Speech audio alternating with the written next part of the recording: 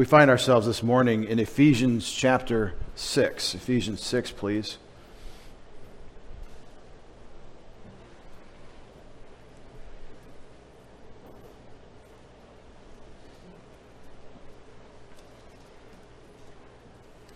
Where we close the book on the household code. We closed the household code down last Sunday.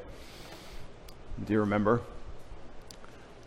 Household code is a phrase that we have applied to Ephesians chapter 5, verses 22 through 6, verse 9. As well as Colossians chapter 3,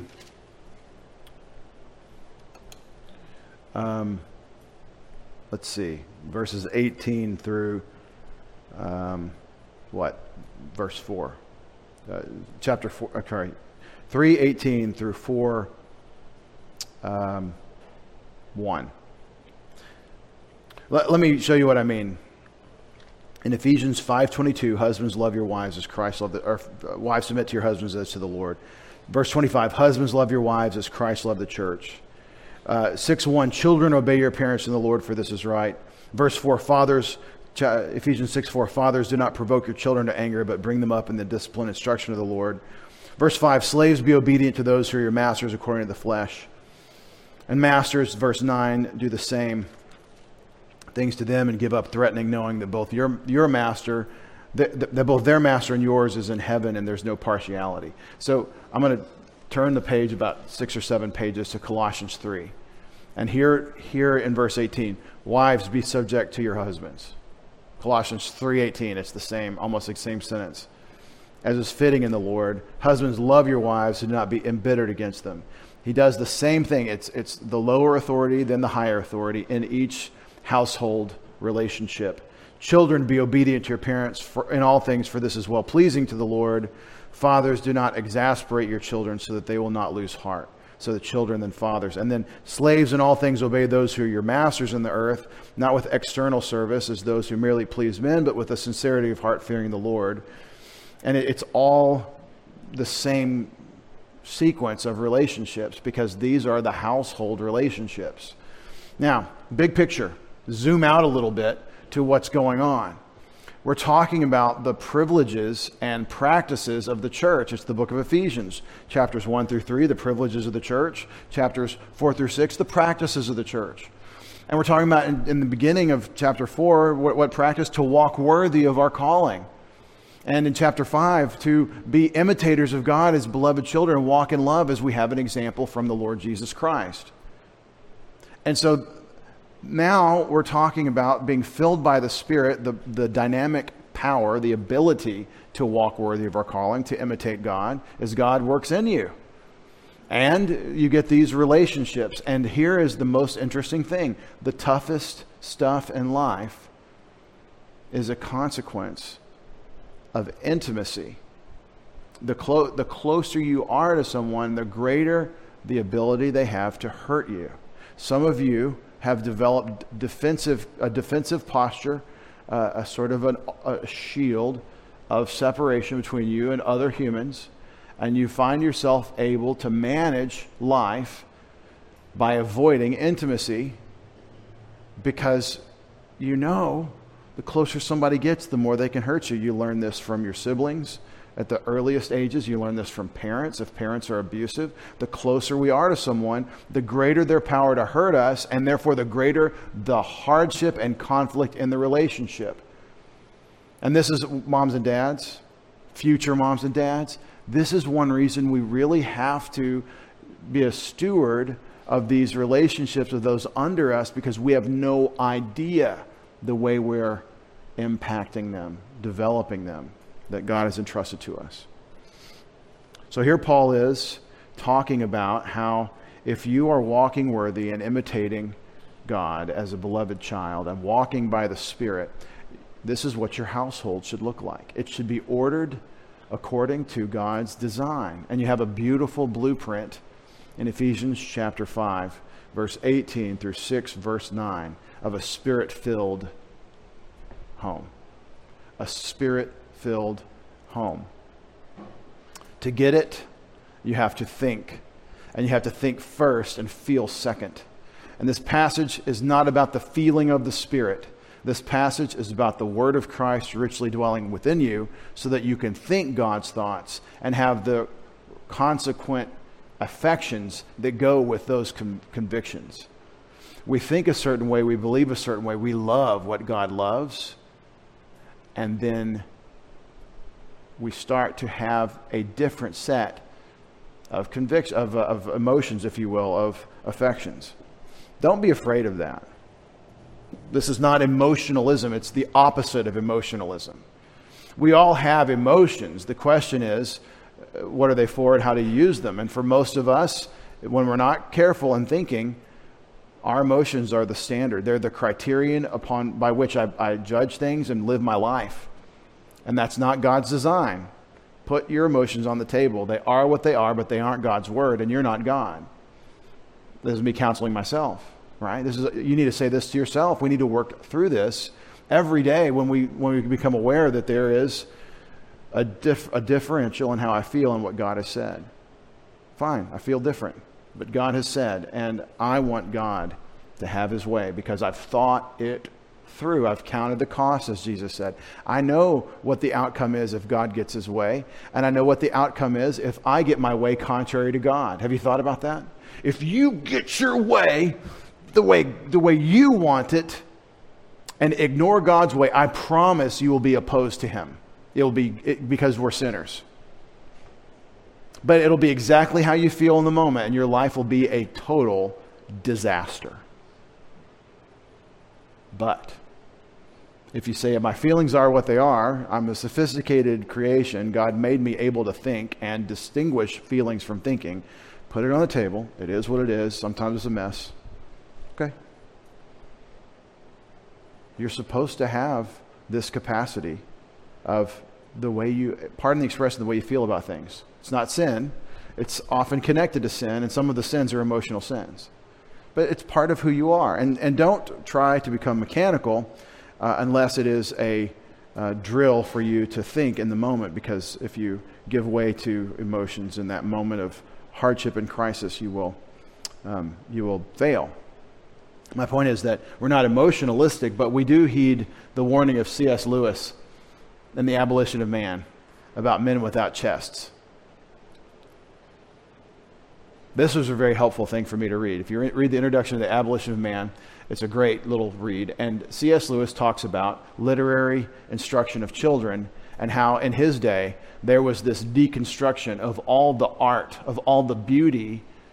And the specific thing was the teachers in the grammar that he was describing were saying you should not say that the waterfall is sublime.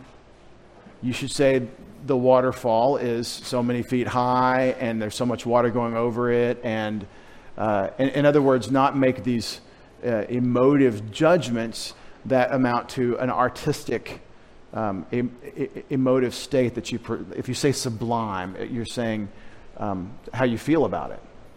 See what I mean? And what C.S. Lewis was saying in the 40s and 50s, as he's watching postmodernism take root and take shape, and basically we destroy what human beings are by taking away beauty from our whole conception. As he's looking at this, C.S. Lewis is saying we need men with chests. He meant heart. And by the heart, he meant some fire, the art, the emotive side of things. That's what he's saying, men with chests. That's good advice. And you can't read the Psalms and conclude otherwise. You can't read Proverbs and conclude otherwise. The Bible's full of artistic injunction to engage not just content, but the way it's packaged. And so we're called to, pardon the expression, have affections, obviously. But they're not the criterion. It's like the body work. Body work's important. It has its place. Believe me, all of you think so. I've seen your cars. But it's not the engine, it's not the drivetrain, it's not the frame. But it has its place and it has a purpose. And a really great body with a rotten frame Well, that's what we call a New England 10-year-old truck.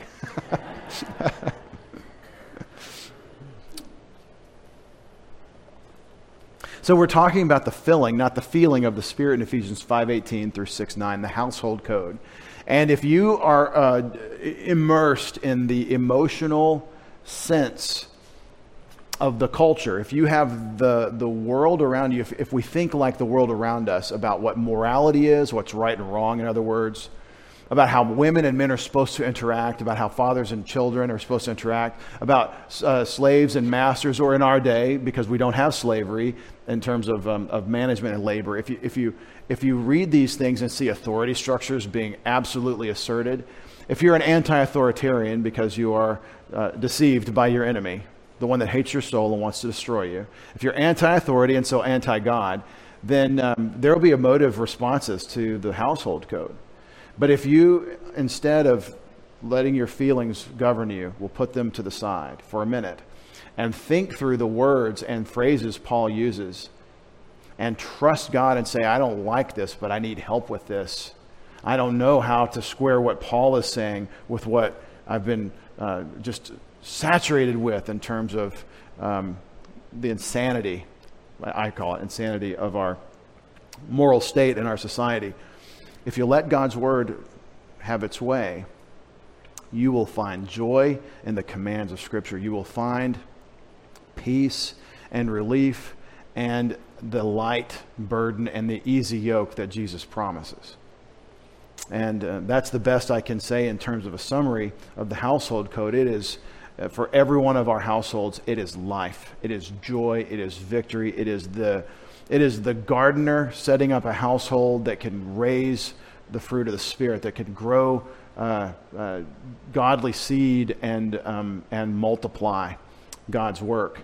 And without this household code, I believe you really can't, in terms of cultural formation. I'm told we have to join the culture to reach it. You have to join the culture to reach it. And I think if I came as an outsider into a foreign culture, there would be a lot more credence to that idea. If I go to an African church to visit, teach pastors or whatever, if I go to Ukrainian church or go to foreign culture, I'm going to learn to do what the Romans do pretty quick. Start dressing like them. In as much as I think that would be received well, that they get that I'm, honoring them. But being from this culture and watching it decline, I think I have to stand and say no to the decline. So I don't untuck my shirt and run around, in skinny jeans or whatever up here, even though that's where the culture is. That's what a pastor is in our culture. Because this is what it used to be, and it's what it, in my opinion, should be. And there's something to be said for holding the line. I think there's a lot to be said for it, and I think you think that too. Now, moving on from culture and its opposition to the household code, let's talk about the real war that we're in Ephesians chapter 6, beginning in verse 10. We're in Ephesians in a few Sundays. The last of a few, I suspect. We're going to travel on ground that is the fodder of the greatest of all VBS material. The Apostle Paul, when he wrote this, never thought for a second about VBS. That's, for those of you that are not aware, that's Vacation Bible School. Get the little kids wearing the Roman helmet and the shield, and get this little sword and a cardboard, and there's crafts. And each day you could do a different item in the full armor of God, the panoply of God, and that is a great thing to do. I did that as a little kid, and the one VBS I remember, the one thing I remember about Vacation Bible School as a kid was we made a sword one day, and that was cool. And I still kind of have a feeling of like loss when I lost the sword. I don't remember what happened to it. I still remember regretting that. But that's all I remembered from it because it's very visual and very appealing. Now, but what we're talking about here is the most horrific reality that you have to look at every single day. 1 Peter 5 calls Satan a roaring lion, prowling about, looking for someone to devour. And we could go all kinds of places with that. The lion looks for the weak in the herd, the slow runner, he's prowling about looking for someone to devour. Meaning, as you read in 1 Corinthians 7, if you aren't doing your job, you may be giving the devil an opportunity. If you lay hands on an elder too soon, newly planted before he's sufficiently mature and truly elder, then he falls into the snare of the devil, meaning he becomes proud and therefore arrogant and blinded to his pride and his arrogance. And you don't have mature humility, so you end up with the snare of the devil. The Bible throughout the New Testament hints at this war, but the idea I want you to get to is you're in a hostile environment that is caustic to you, and it's seeking a way in any possible little weak spot, any chink in the armor. And you have a great need to think about the war. We end the household code and how to live in your relationships with family and in the household, and the power of God, the Holy Spirit. And now we talk about the war that we're fighting. There is perhaps no more instructive passage in the Bible on the invisible war, the angelic conflict. We call it angelic because Satan is an angel and he's fighting God. There is no more explicit passage about what you and I are supposed to do about it. If I ask you that question to set up the topic, what does the Bible say we do about the war that we are fighting against Satan? Or the Satan's fighting against us. Whether you know it or not, you're in a war. What are you supposed to do? Well, we're supposed to get together and pray and to get a little teams. And we will walk into a section of town, and every street we'll walk down it and pray over that street to drive out the demons. Claim it back for Jesus. Obviously, I don't think that's biblically stated anywhere. But I love the idea of prayer and recognizing we're in a war. So, these principles are true. We should be in prayer. Paul teaches that at the end of Ephesians 6. We know that we're in a war against Satan, and we know that he has deceived the nations, and he's the spirit, he's the prince of the spirit now working in the sons of disobedience in Ephesians 2:2. We know that there is this invisible war.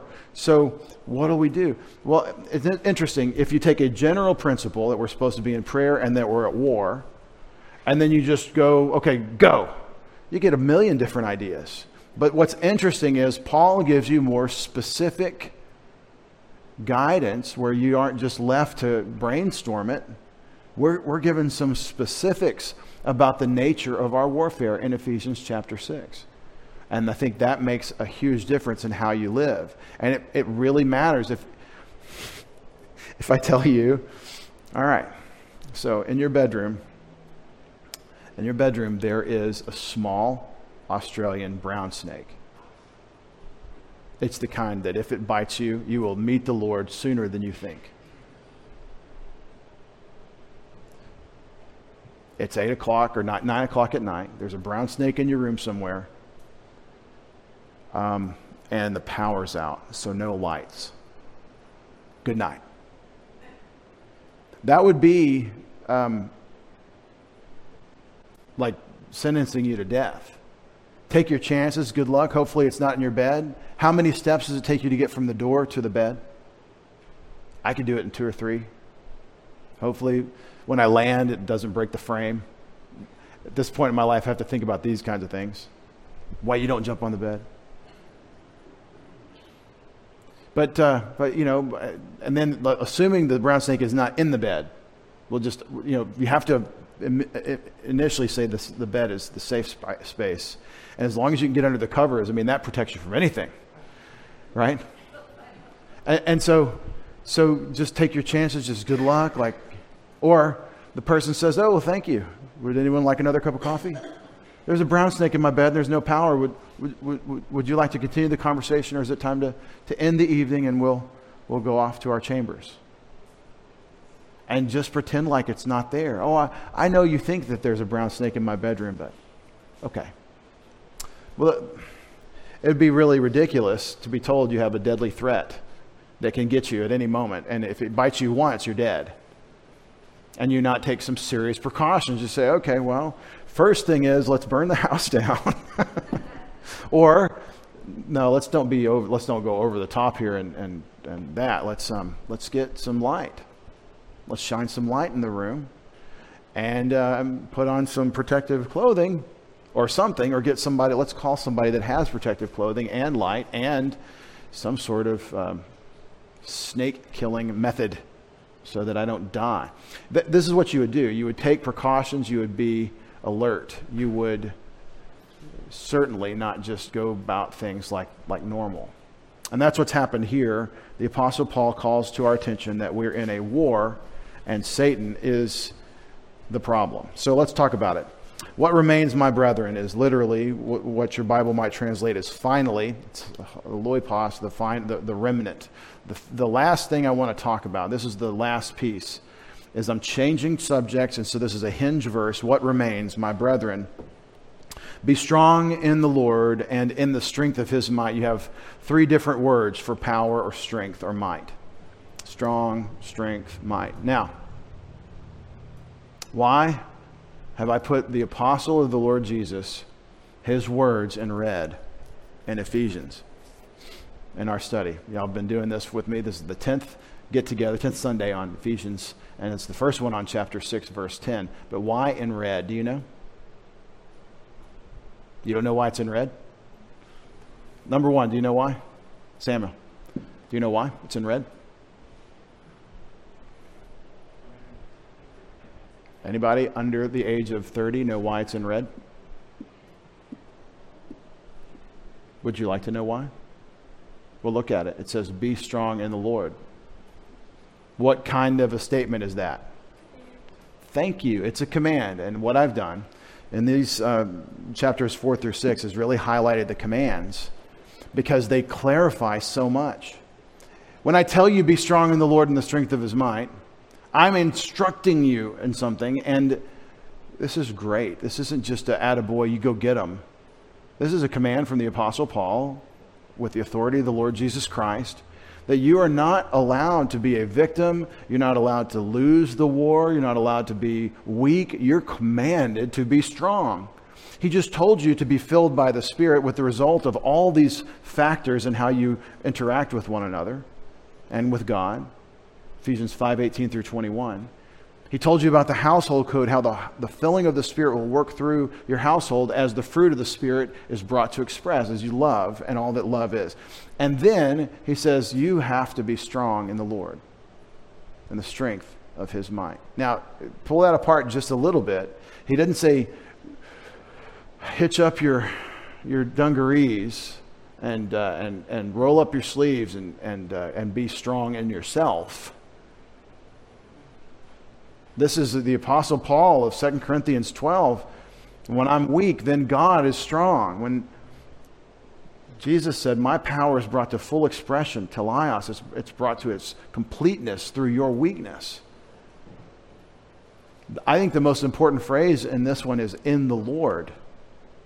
Be strong in the Lord with his power. I told you to watch the concept of God's power in Ephesians. It's this one of these threads that runs through the whole book.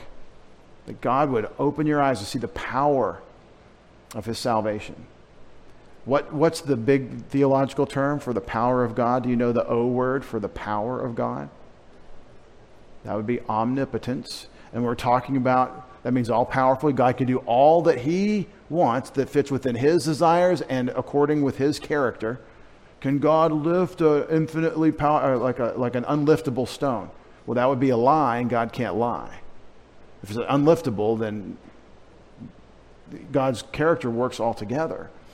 And so, but God is all powerful. And when you talk about be strong in the Lord and the strength of his might, this is saying recognize where your power comes from and engage. Be strong in the Lord and in the strength of his might. Put on the panoply of God.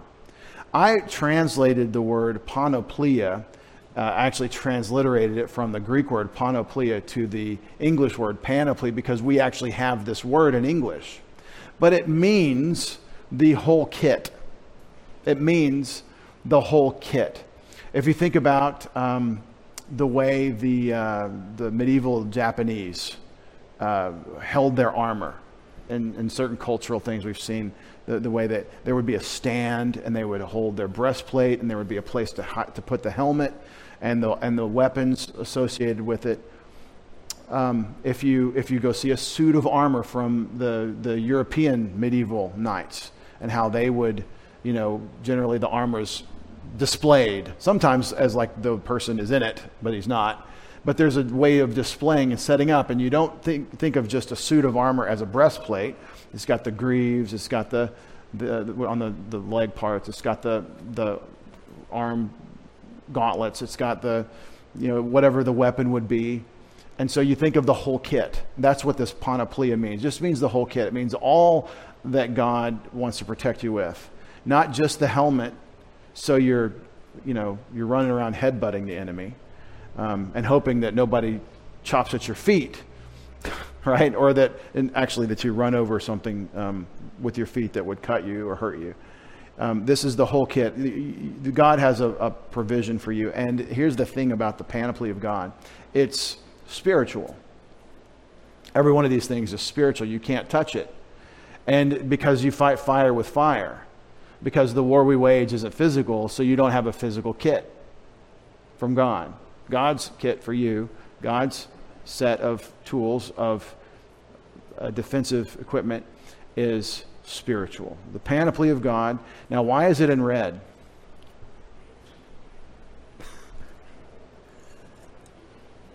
Thank you for noticing that he said, be strong in the Lord, and then he said, put on the panoply of God. He didn't say, it's a good idea for those that feel like engaging the battle today to put on the full armor. He says, do it. Well, I'm not sure I want to be at war. That decision's already been made for you. You don't have to worry about that one. You are at war. Well, I'm not sure I want to go out and put on your armor. As the Spartan mothers or wives said to their husbands, come back with your shield or on it. Meaning, do not throw your shield down and beg for mercy. I'm unarmed, I'm unshielded, don't kill me. No, for you, Spartan, I want you to fight until the battle's won or until you're no longer alive. That's the Spartan ethic. Never thought you'd hear Spartan dogma preached from Ephesians chapter 6. Well, you have to be selective with your Spartan ideas. Some of them are straight satanic, but this one is actually be courageous. Don't be a coward. Put on this armor because you have a war and God loves you. Now, as we emphasize the commands of Scripture, I want to show you that they are love. They are the love of God. Young people, when your parents give you instructions, if those instructions are obviously motivated to protect you from something they foresee as a danger, the reason they're telling you these instructions is not because they're trying to control your life, although they're supposed to if you're in their household. The reason they're telling you these commands is because they love you and they know about the environment better than you do. Oh, they don't know the social media stuff. They don't know what's going on in school. They don't know the new culture. Your parents know people. They know hardship. They know bad decisions, and these things don't change. The ways we make bad decisions, the opportunities to make them change, the music changes, the dances are the same. So this is a command from God because He loves you. Watch the commands of Scripture. The more you grow in the Lord, the more His instructions need to be just diamonds in your purse. It needs to be a blessing to your soul. It needs to be more and more, as we read in Proverbs, a garland that anoints your head and a necklace about your neck. In other words, riches. God's commands are riches because your Father is saying, I love you. But here is why you put on the panoply of God, so that you will be able to stand firm against the schemes, the plans, the devices of the devil. Diabolos, the personal angelic being who in rebellion against God is being permitted, God is allowing him to wage this rebellion that apparently has gone throughout human history. I should say, not apparently, it dogmatically has. The first thing we know about Satan is he possesses an animal and then speaks through the animal in Genesis 3. And we know that this is the apostolic interpretation of Genesis 3 because the Apostle John in Revelation tells us the serpent of old and Satan and the devil, who's the dragon I'm talking about now, Revelation 12. So we know that this is Satan's thing, and he's been opposed to us and attacking us from our first parents. And in fact, his engagement with Eve in Genesis 3 is why the fall. Adam fell because we're all in Adam, but Satan got to Adam through the woman. And so we're able, in the panoply of God, to stand firm against the schemes of the devil. They're naked. That's Southern. We'll go with it. They're naked in the garden, and Satan attacks them, but they were actually given armor. They had God's word that said, do not eat from this tree, and the day you eat from the tree, you'll surely die. They had the armor that God provided for them. God didn't send them in there into the war unarmed. But you have to believe. You have to lift the shield of faith and believe the word of God to be able to defeat the schemes of the devil. Now, in terms of prayer marches, let's go out and pray over the community. Well, I think personally it doesn't matter where you pray. I don't think there's any talisman to geography. I really believe that, and I'll show you that over the next 12 months or so. It really doesn't matter where you do the thing that you do. What matters is what you're doing. So I don't think there's a special geographical, that the idea of territorial spirits. We do have the Prince of Persia and stuff in Daniel. There is a sense where there are powers somehow associated with at least nations and governments. But the Bible doesn't tell us anything more than this exists. It doesn't tell us how it works. So I love to come up with all kinds of creative things and fantasy ideas about how this all works, but it's just conjecture. So let's get back to the Bible. It doesn't matter where you pray. What matters is that you pray. But here, you're not on the offense. Now, I know most of you already know this, but I want you to be able to share with others. The purpose of putting on the armor is not so that you're now protected and shielded so that you can go on the offensive. You're not Iron Man. You're going to go solve all the world's terrorist problem. I'm going to go fight all the bad guys now because I've got my armor. You're to stand firm.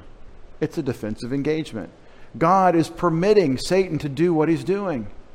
And it is our mission to grab as many as we can out of the fire, but they have to believe.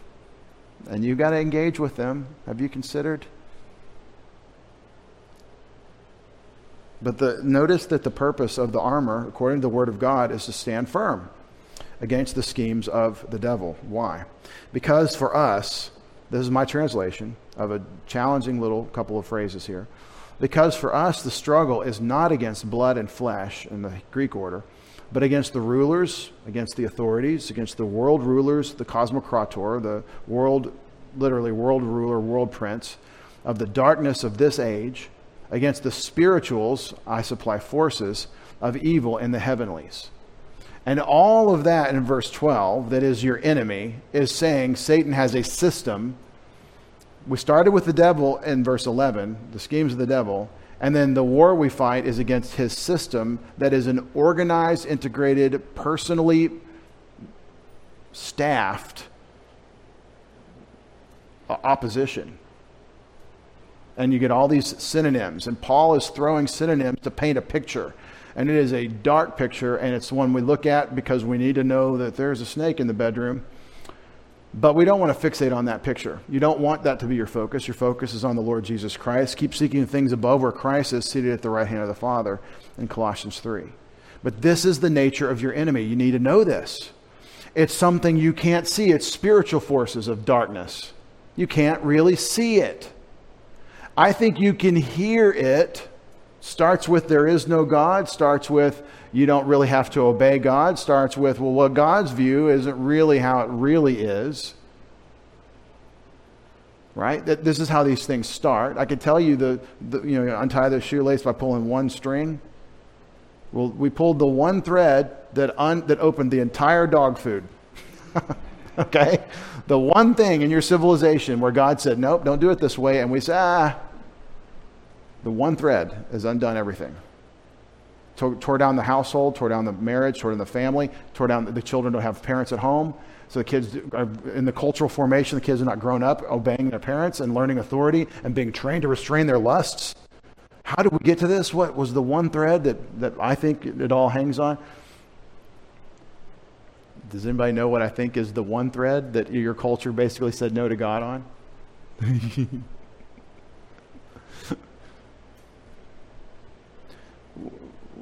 We are saying it's moral in our culture to say that the act of marriage is not necessarily for marriage. The act of marriage, which gives you children, is not the act of marriage. And now I'm going to preach Southern Baptist style, or not Southern Baptist denomination, but just like a Southerner. From the Baptists, I'm going to preach about fornication because it is the thread that has undone the entire civilization. It really has. In my view, it has. It explains all the rot, all the inner city rot, all the trouble of all the breakdown of household. Explains the abortion thing. You know what I think about that. Pastor Dave, why are you preaching about fornication if we're talking about the spiritual war that Satan is waging? Because in my view, this, and I have a good authority from 1 Corinthians 7, that this is one of the key areas Satan attacks us. He attacks us in this area a lot. But our struggle is not against blood and flesh, but against the rulers, the authorities, the world rulers of darkness of this age, against the spiritual forces of evil or wickedness in your Bible in the heavenlies. So you need armor that defends you against an enemy you cannot see, you cannot touch. Obviously, it is your thinking. It is the protection and the furniture of your understanding and your conscience and your response to God. It really is necessary for us to think. See how dangerous it is to say, oh, well, I'm at war and the armor is the concepts and the truths of God's word, but I just really feel such and such. You're going to war without armor on. You are really naked on the battlefield. And that is the worst of all places to be naked, on the battlefield.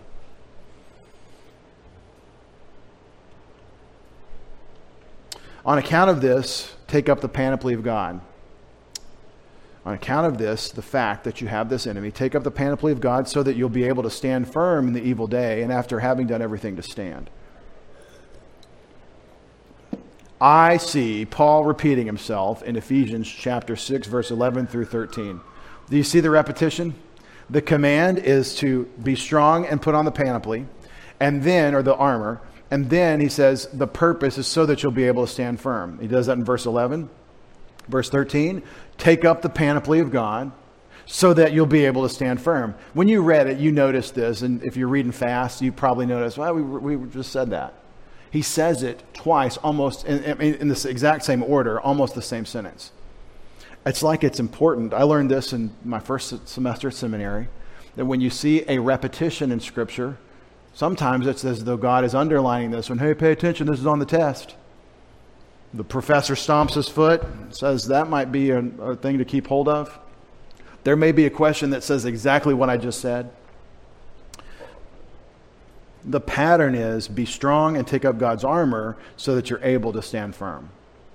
That's the pattern. And the reason he supplies is because we have an enemy. So the command, put on the armor, has a purpose, Isaiah. What's the purpose? So that you'll be able to stand firm against the schemes of the devil. And then he gives you the explanation of the war, the nature of the war that you fight. That's the structure of what he's saying. And then he does it again. He repeats the command and the purpose for the command. Now, in this is training of children, I believe. And this is an understanding of the training of children. Learning to think is different from fighting to get your way. And so usually when my children ask why, what they really mean is change what you just said to what I want. And we have to recognize that. But notice the way God deals with us. He tells us what he wants us to do. He gives us the purpose why he wants us to do it. In this case, he doesn't always, but in this case he does. And then he gives you a thorough explanation of the nature of the problem. And that makes all the difference. Why should I be armed? I want to make love, not war. Well, if you love God, then you're going to put on your armor because God loves you and told you to do it. Therefore, stand firm. Why is it in red? Because it's a command. And we put the commands in red. See the red letters? Commands are in red. If I'd have known you would be here, I would have done more pictures. You're doing good. You're doing real good. Got the preacher vest on and everything. Stand firm after having girded up your loins with the truth. The belt that girds. It doesn't say the belt, it just says the truth. This is a reference to apparently Isaiah 11 verse 5. Paul is actually in Isaiah through all of these armor things except for the shield. Isn't that interesting? It's all Isaiah. Isaiah 11:5, the shield, gird up your loins with the truth. Not the shield, the belt. And you could say, well, Paul had a Roman soldier, and so he's looking at a Roman soldier's equipment. Well, maybe. But he's definitely quoting Isaiah 11:5 here. And so what's the thing that holds everything together? That's the point of the belt. What gets you in action as opposed to in pajamas? It's the belt, the way these people dressed. Holds everything together.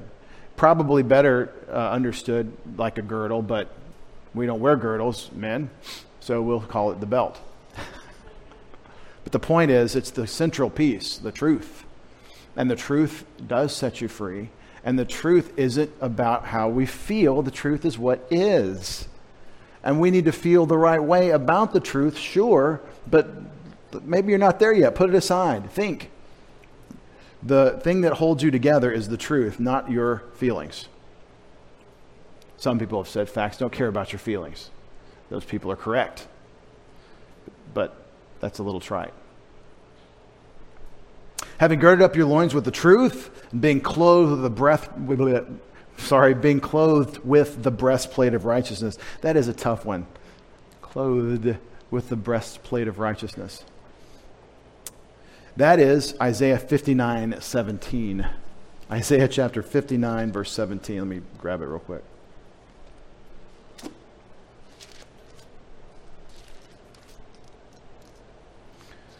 Oh, we've got to get back into Isaiah, people.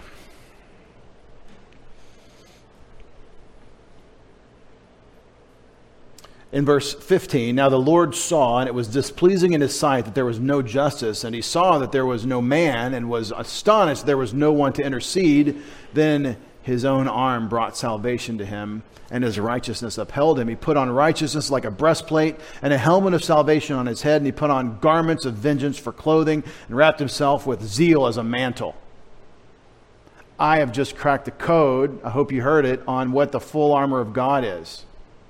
So the armor God wears. He's going to war with this equipment. Wow.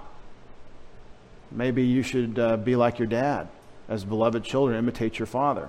That's what is going on if you take Isaiah 59:17, which Paul is doing, and bring it into this conversation of spiritual warfare. Being clothed with the breastplate of righteousness. How do you clothe yourself with righteousness? Well, the breastplate not only in the Roman situation would protect you, it would also identify you. Your unit insignia would be on the breastplate, and so it's protecting all your vitals, and is also identifying you. And we have in 1 Thessalonians 5 a portrait of the breastplate of righteousness and love, I believe. But here, the point of the breastplate of righteousness is that you are clothed and protected by this moral perfection of your Creator. It's not your righteousness. It's not self-righteousness. It starts with imputed righteousness, and then in your experience, walking worthy of your calling, walking in the light as God himself is in the light. The righteous are as bold as a lion. It's when we're compromised, when we know we're wrong, when our conscience is broken, that we're weakened. So there's your protection. Righteousness. When you know you're right, don't get righteously indignant and then arrogantly sin in an illicit anger. There's a righteous anger, but in an illicit anger and bitterness. Don't go fall off the balance beam that way. Walk in righteousness, and that's your protection. Having shod the feet with the preparation of the gospel of peace, that is not 59, that's Isaiah 52:7. How blessed are the feet that bring the good news. Having shod the feet with the preparation of the gospel of peace. So we've got truth, we've got righteousness, and we've got the gospel, which gives you wings, which gives you wheels, because you have a mission now. This is God's armor for you. See, I believe when he says the preparation of the gospel of peace, and he quotes Isaiah 52, he's saying get to work. It's a go share the gospel. Not that I've believed in it, but that I'm here proclaiming it. It's defensive. It's armor for you that you're on mission. How about that? You're called to be on mission. You feel like, well, if I venture out into Satan's world and start sharing Christ, then I'm going to start getting attacked. Well, if you aren't doing that, then you're already in the POW camp. You're already defeated. This is actually defensive. Upon all, literally, probably above all, epi, having taken up the shield of the faith, this is interesting, the shield of the faith. This is the body of truth that is believed. I've always read it in English, the shield of faith, but I think a lot of times Paul says the faith, and he's talking about that which you believe, not the believing itself. Having taken up the shield with which you'll be able to extinguish all the flaming arrows of the evil one. Boy, do you need that piece of equipment. Now, I believe, now watch me, Genesis 3, Satan says you will not surely die, and so the woman eats the fruit and then gives it to her husband, and he takes one look at her and then eats the fruit. All right.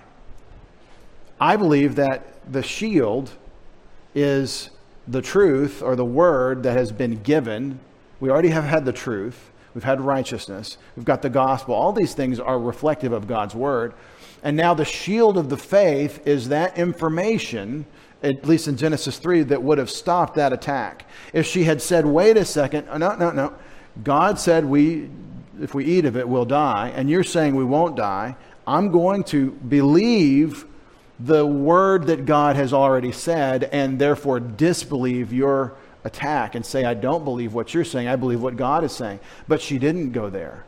She tried to enter into a neutral position, I think, and say, well, let me just look at this for myself, which meant that there's no neutral. She was disbelieving God. And so this shield, the faith, is the thing that can extinguish the flaming arrows of the evil one. This is the most powerful position that you have, is when you trust in your Creator.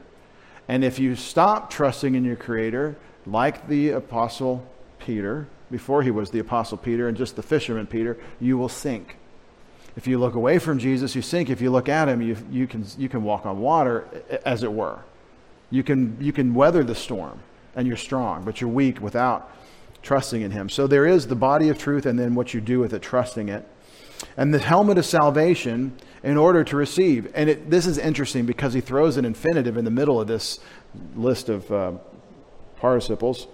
You get your infinitives and your participles mixed up. I think it's an idiom, and there's more going on than just verse 17 being a list. I think there's more to it. And he's saying that verse 14, stand firm in order to receive this helmet of salvation.